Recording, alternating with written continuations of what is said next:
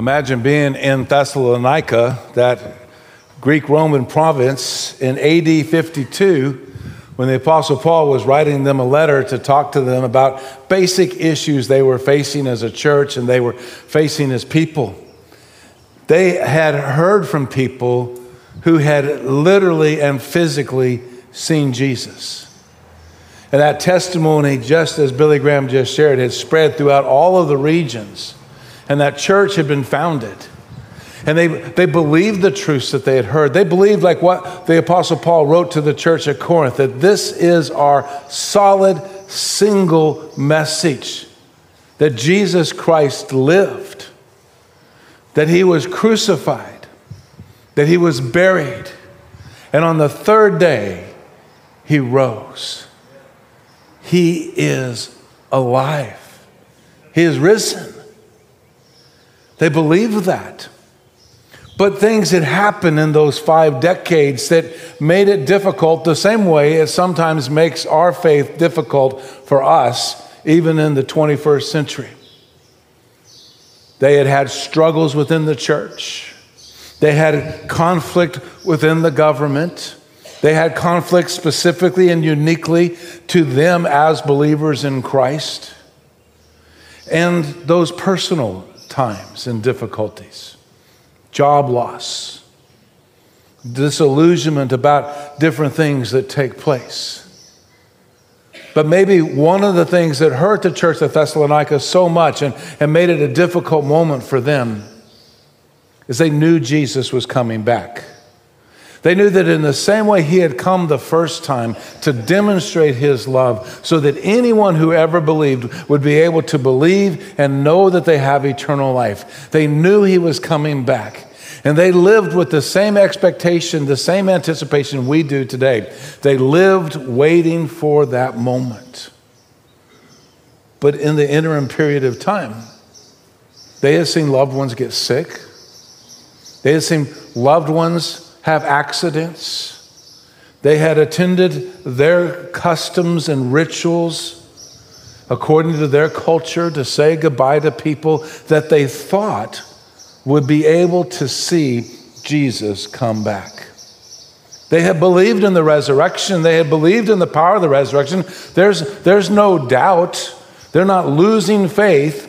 They're not lacking a concern. They believe with all their heart Jesus is alive, but he hasn't come back. And my grandmother or my grandfather, my sister or my brother, my wife, my child lost their life in this interim period of time. And where is Jesus? And where is my hope? How does the resurrection work in my life? When we lose people and we're separated from them.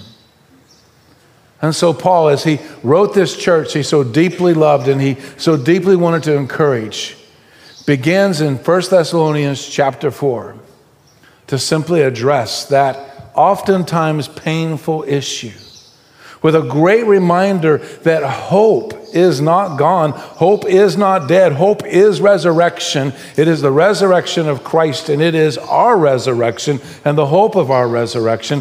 Hope is always available. He starts that passage in 1 Thessalonians chapter 4 in the 13th verse with a simple statement. We do not want you to be uninformed. Brothers and sisters, speaking in the context of the Christian family, we do not want you to be uninformed concerning those who are asleep, those who have died, those whose lives were cut short, those whose death has been experienced.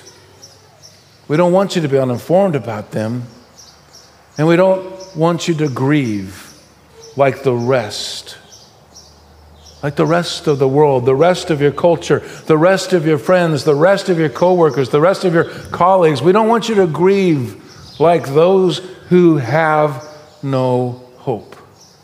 Because hope's available. They had made decisions just like we make decisions. They had heard about Jesus. They had heard about his resurrection. They had experienced the life-transforming presence of the Spirit of God living in them and through them. But at a graveside, standing outside of a tomb or a mausoleum, coming back days later to the place where they've been buried, and what was all of your life and all of your energy and all of your hope and all of your love is now covered in simple sod. They stood there, and grief was real, and grief was hard. Sometimes I think people think about us as Christians, and they think, well, they don't grieve. They're so. I remember one pastor telling me sometimes about believers that sometimes we can be so heavenly minded, we're no earthly good. And I've seen that over my years as a pastor as well. Sometimes we put on this big spiritual image that it appears false to the rest of the world. And in those moments, it can be hard. We grieve. Paul's not saying that we don't grieve. Paul's not saying that we somehow put on some kind of spiritual delusion that doesn't acknowledge the pain.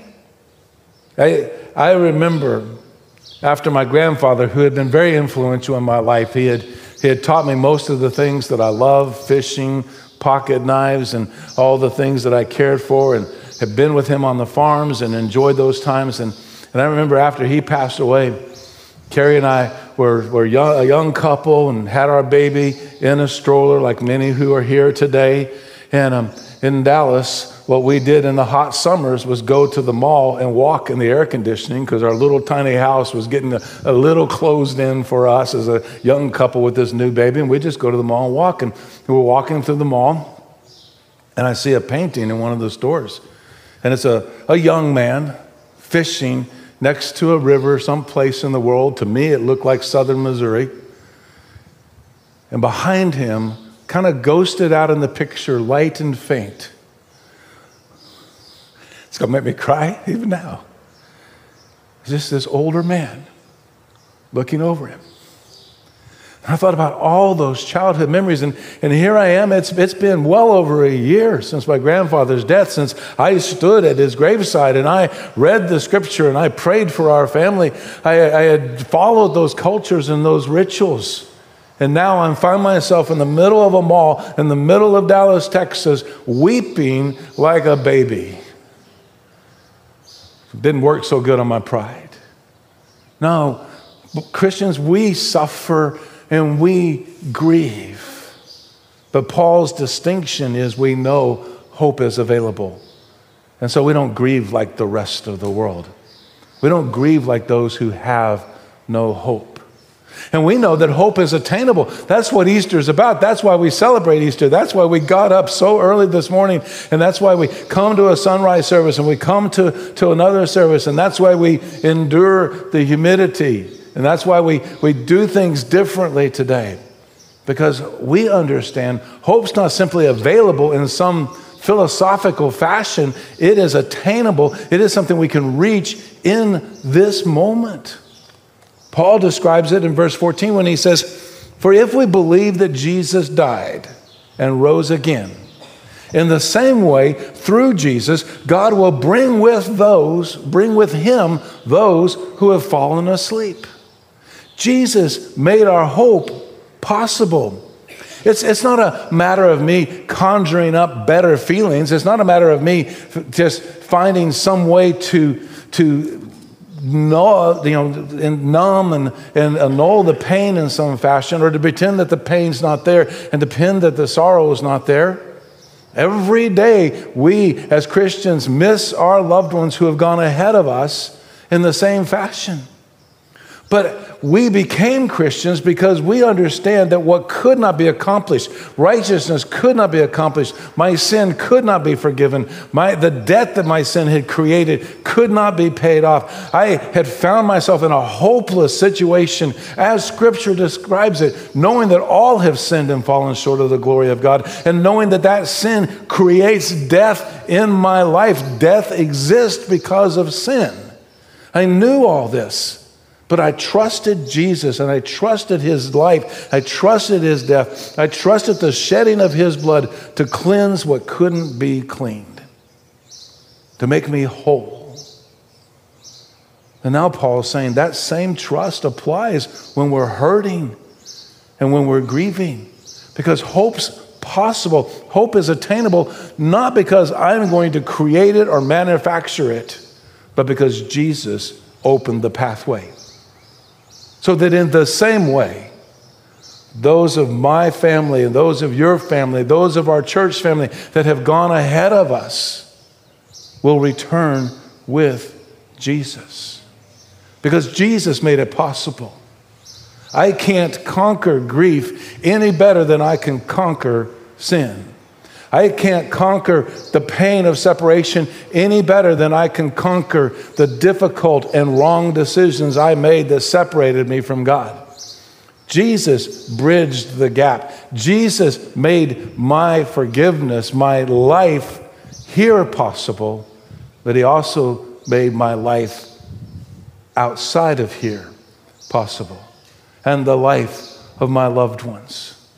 Every day I live with the reality and the knowledge that my grandfather, so huge as a man to me as a boy, so influential in helping me understand how to fish, so influential in helping me understand the simplicity of life, who worked his life day after day after day on an assembly line in downtown St. Louis and lived his life simplistically but faithfully, who made sure that I would have a Bible when I was in third grade, that when I got saved in college, that Bible would be available so I could start reading the words of Jesus as a new believer in Christ.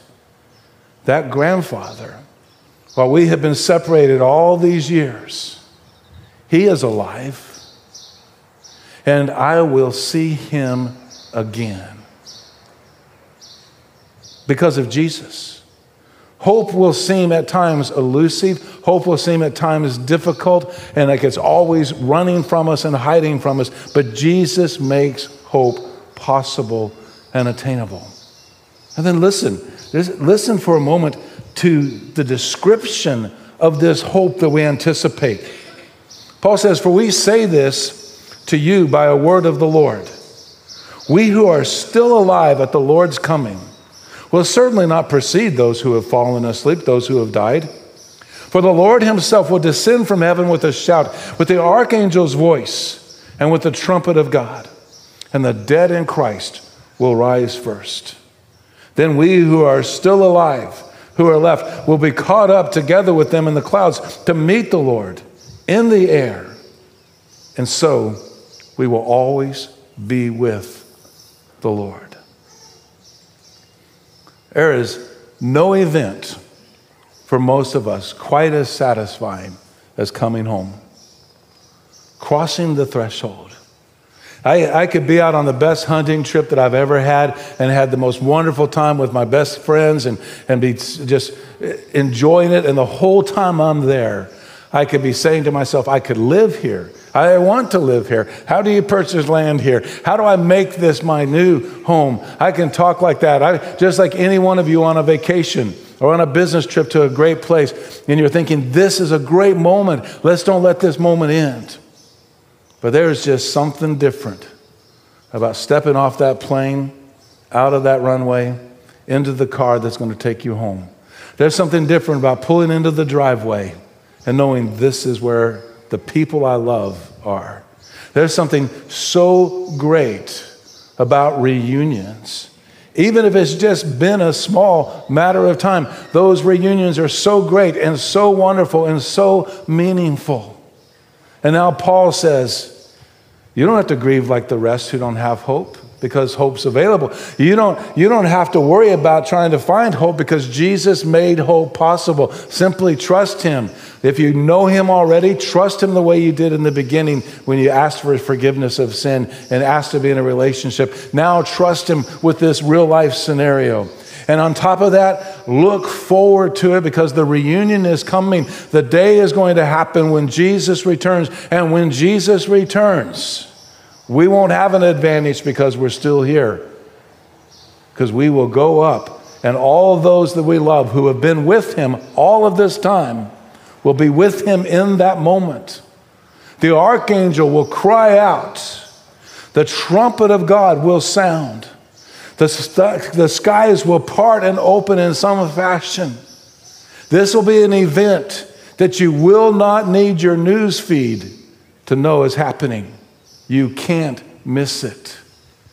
And we will join them as they've already been in the presence of God forever. We will see family again, grandparents, spouses, children, grandchildren. We will see them again. Jesus will bring them with us, and we will be with him. This is a hope that we live looking forward to every day, every moment, knowing that this hope is available. We can all have it. There's no one listening today, either here in this pavilion or on live stream. There's nobody listening today that is outside the hope that God wants to offer. Jesus will forgive any and everyone who will simply yield to him, trust him, and say, "That's Jesus, I believe." And we will live with that anticipation. How many sunrises have we watched come across the horizon? How many sunsets have we watched come across the horizon? And how many of us as Christians have stood there in some of those moments and thought, I wonder what it's going to be like. I wonder what it'll feel like for Jesus to come back. And Jesus is coming back at any moment. We don't know. As I laid in bed last night and was praying about today, I thought to myself, Lord, we put all this effort in, we put all this energy in to celebrate Easter. But hey, if you want to come back tonight, we'll celebrate Easter with you in no humidity. We'll be fine with that. You want to come back tonight? I prayed that prayer a lot when I was in graduate school. Every time we had a Greek or Hebrew test, every time there was a systematic theology test, Lord, this would be a good evening to come back. I knew I should have been eating sausage and biscuits and gravy and playing pool with my buddies. I should have studied, Lord, but I didn't study. If you want to come back, it's not a rescue. We think that way sometimes, or at least I'm carnal enough to think that way sometimes. It's not a rescue. It's a reunion. He's coming back, and everybody we love is coming back with him. Which is why I think one of the most important things about Easter, hope not only is something that's available, it's not only something that you can have, it's open, it's free. It's not only something you just simply look forward to, but hope is applicable. Every one of us is going to move out of here and go somewhere today, somewhere this week. And we have the opportunity to share that hope. Hope is a contagious thing. Paul's summary statement in verse 18 is simply, therefore, encourage one another with these words. We'll have that opportunity. I know it professionally. A lady who's dear to many of us passed away this past week. I spent most of Good Friday dealing with her family and helping them process and get ready for funeral arrangements, which is something I do on a regular basis. Her husband was the agent, the depot agent here in Tomball decades ago. He was responsible for the trains coming in and out. The Tomball got here and made it possible to make Tomball an existence, an actual spot on the map. Her husband worked in that train depot. He went to heaven 5 years ago this April, and early Friday morning, she joined him. We're going to go through the process this week. And we're going to be there, and we're going to say goodbye, and we're going to seek that available hope, that hope that Jesus has made possible. We're going to do that because he hasn't come back. But like I said last night, I'm fine with right now. I'm ready. I've asked him to forgive me, and I know he has. And I've asked him to love me as his child, and I know he has. I'm ready right now. But this week, it'll be my responsibility and it'll be my privilege to encourage her family with these words and these thoughts. Encourage one another.